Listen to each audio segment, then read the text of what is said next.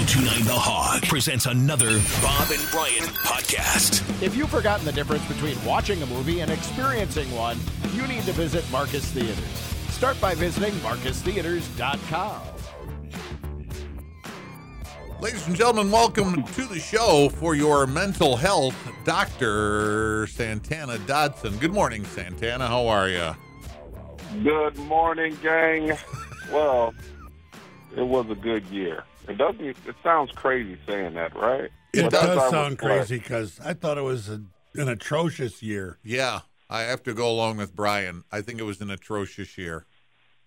Well, the injuries, the loss of, arguably the top wide receiver in the game, that puts you in a certain predicament and situation. So I really looked at it like we were going to start off slow, and we did start off in a hole. But the guys really did galvanize, and like we've been saying, this has been playoff-type football for the last 5-6 weeks. And, they had a make-it-or-break-it game last night, and they had opportunities. But that really showed up, and the immaturity just kind of showed up. But as I look at it and reflect, a lot of times that when you're in those valleys and, everything isn't automatic, 17 isn't check to 17, or, things like that. There's growth. There's growth with it. But you're dissatisfied because we're not into the playoffs. But as I look at it, I think it was one of those good years, and I know that sounds crazy. Yeah, because that 5-game losing streak there, right, 4 games in? That was a little hard to handle. Oh, it was very hard. No, it wasn't a little anything. It was a lot of everything in the hard category. Especially when they went, I don't know, was it 6 quarters without scoring a touchdown in that run somewhere? Is that part of it? Yeah. Yeah. All right, let me tell you why I think it wasn't a good year. And this was said just last night, and I'm not trying to overdo it. You say it was. Yeah. It wasn't a horrible year. It was a year. Worst. I'm getting the hammer out when I start with that. Worst red zone offense in the NFL, dead last.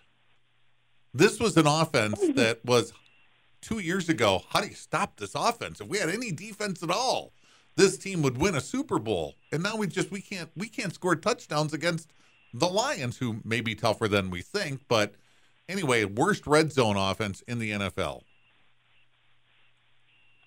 Yeah, there's definitely work that needs to be done. Don't get me wrong. What happens in the NFL is you adjust. It's like a bright new shiny car that you get for Christmas, and that's what Matt LaFleur was 3-4 years ago.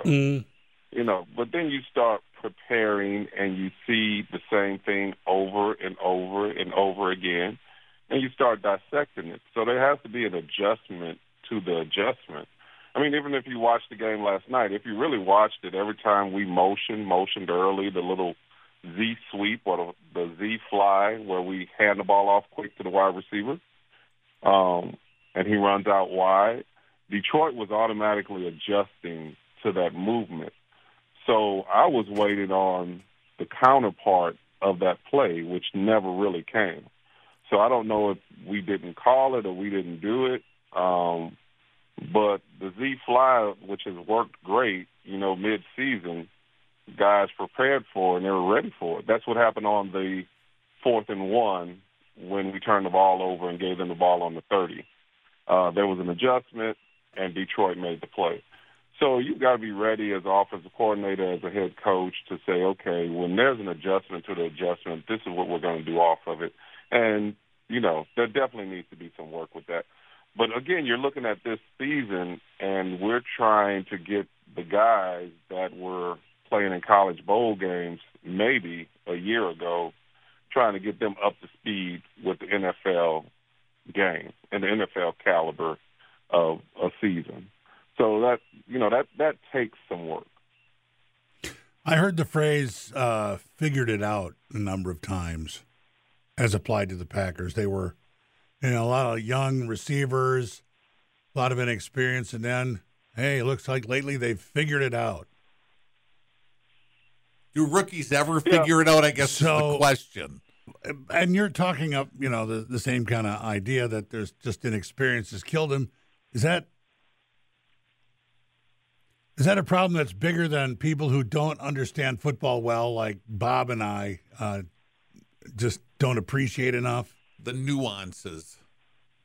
Yeah, the nuances of the game. Now, if we're talking specifically about the game last night, and the game last night, and most games are won in the trenches.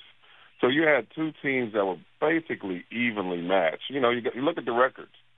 Just throw the name Detroit out, because we know what they usually are, and they were not that this year. Throw Green Bay out, the name Green Bay out, because we know what we usually are, and we weren't that this year. You had two 500 teams that met and played the game. And the game really was won in the trenches, offensive and defensive line. If you look at, we're talking about red zone, we couldn't move the ball in the red zone. Green Bay wanted to run the ball. Detroit's defensive line refused to allow them to consistently run the ball. And then you go conversely, Detroit was able to run the ball late. So the game was won and lost in the trenches, but you take it a little further than that, then you go to the penalties, you go to the drop passes mistakes at critical times, yep. And that's what ended up, typically that's what ended up losing the game. What was Rasul Douglas doing, walking in between the linemen and swatting the ball out of the center's the hand? Seahawks center's hands? No, what was Lions. that? The Lions. I'm sorry, the Lions. I have Seahawks on the mind. It did not need to happen. No. And crazy things happened. What was that? Yeah, I think he just wanted to stop the play, make sure the ball wasn't snapped. But to that point, you've got the head coach usually is standing by the ref. Right. And Matt LaFleur wanted to call a timeout to kind of ice the kicker right before the half. So Raul probably heard that because he's near our sideline, and he ran in to stop the ball. But there's no need for it because the sideline judge, he's going to call the timeout. Even if the ball is snapped, even if the kick gets off, when Matt LaFleur says, I want a timeout, the timeout is going to happen. Yeah. So that would be one. So was this his first day in the NFL yesterday, or he wasn't aware of that? Right. There's just, crazy things. When the lights come on and you just start seeing red on the field, wow. Crazy things happen. And I don't think anybody this morning feels worse than Quay Walker. Okay. We'll get to that. Go ahead. Hold on. And after the Rasul Douglas thing happened just before halftime, have you ever seen a head coach run up the tunnel as fast as LaFleur did? Like he was going to get somebody? Did you see? Yeah, he was sprinting. He was definitely sprinting. He was flying. What was that fire emergency all about? I think he wanted to get the guys together and get them refocused, and you can say the right things as a head coach, but I myself is going to I'm looking for the veteran leadership. And Aaron cannot be in every circle, on every bench. He can't, it takes some guys that are on the field to say, hey, let's cut this out. Let's focus on the game. We don't need a call. It's going to be a call or two that's going to win this game for us. So don't be the one to get a penalty. All right. So what do you want to say about Quay Walker? It happened in Buffalo. And I think he's got the personality, which a lot of linebackers I played with does. I feel like he's going to have a great career. Let me say that. It happened in Buffalo. So you've got to have someone that says keep him away from anybody in a different colored jersey or a trainer or a guy standing by a sideline. He's just, he's like that attack dog that you want on a short leash. Is that what you need, someone to kind of babysit him on the field? I wouldn't call it babysitting, but I would call it like, hey, make sure Quay is away from this action. Because trust me, I play with guys that, hey, anything that comes on this field, I'm smashing it. Not the trainers. We're not even playing right now. Have a drink of water. I don't even think he focused on it was a trainer. I just think he focused on this some guy with a blue jersey or a blue sleeve jacket. And if he touches me, I'm touching him back. And Maybe we could teach him to focus on helmets, Yeah. Identify by the helmet. I'm serious, Santana. I think it's a mental issue. I think he's got some sort of mental thing going on.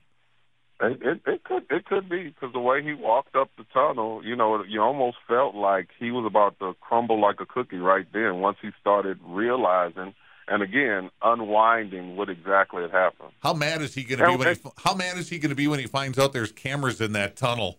Oh my God! Right. They didn't see me going up the tunnel, did they? Talk to myself. Yeah. It ought to be bad. Yeah. Okay. Then, then Raul has to be smart enough that once he gets pushed, he didn't get flagged for knocking the ball. Right. The offensive lineman comes up and shoves him. So once he shoves back, then the penalty came. Yeah. So he needs to be smart enough that, look, I'm in here, the play has stopped. Even if I get shoved, because I'm a 180-pound DB, I don't need to be swinging on a 300-pound lineman at all anyway. Yeah. I think my not. main complaint with the game was it was a big game, and once again, the Packers didn't show up for a big game, or the stupid version of the Packers showed up, or the unprepared version, or the non-adjusting version of the Packers showed up. Yeah. Well, yeah. I mean, you're exactly right. I do not think that Detroit is going away. So as these teams are catching up with the caliber of play we're used to in the division and what we're used to seeing our Green Bay Packers look like, that's a big question going into this offseason. How do we adjust and how do we answer the call? And right, because exactly, because the division's going away. The division's getting better. The Vikings won the division. Yeah. The Lions are definitely not going away. The Packers have to figure things out, and the Bears, thanks to Lovie Smith, have the number 1 pick in the draft next year. That's right. They fired Lovie That's Smith right. for winning that game yesterday, right? They fired him for winning the game. You think y'all got problems in Wisconsin? We got problems in Houston. You get fired for winning. That wasn't what was supposed to happen. Why did you go for 2? That's what they're asking him, right?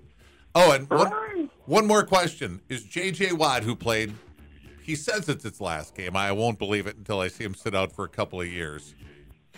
Is he a first ballot Hall of Famer?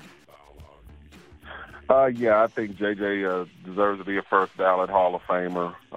He's had an excellent career. I think us as athletes, we are the proverbial gladiators of today's times. I think he wanted to go out and finish the season because it's been about at least 3 or 4 seasons since he's finished the whole 16, 17-game regular season. So I think in his mind he wanted to go out. I don't think we'll see him again, but he has had an excellent career. I played with a guy by the name of Reggie White, and early in J.J. Watt's career, he would be the only person that I would say came close to the type of player that Reggie was. When you were playing, when you were lining up on Sundays, you were a tackle, you and Gilbert, and you said you two did all the dirty work, and Reggie and Sean got all the glory. So you really think JJ's just a pretty boy, don't you? Because you were a tackle, Someone not an next end. to him was doing all the work. I'm sure he had some D tackles and some nose guards that did all the work, but he looked good doing it. Yeah. He did have a fine career, and you got to watch it down in Houston for the most part. Yeah, he was outstanding. No, he really was. He was outstanding. He was great to watch. All right, Santana. Well, the Packers season's over, but the playoffs will go on next weekend. So we'll talk to you next Monday. Sounds good. I'll talk to you guys on Monday. All right. Santana, have a good week. We'll talk to you then. Y'all too. Thanks. Bye.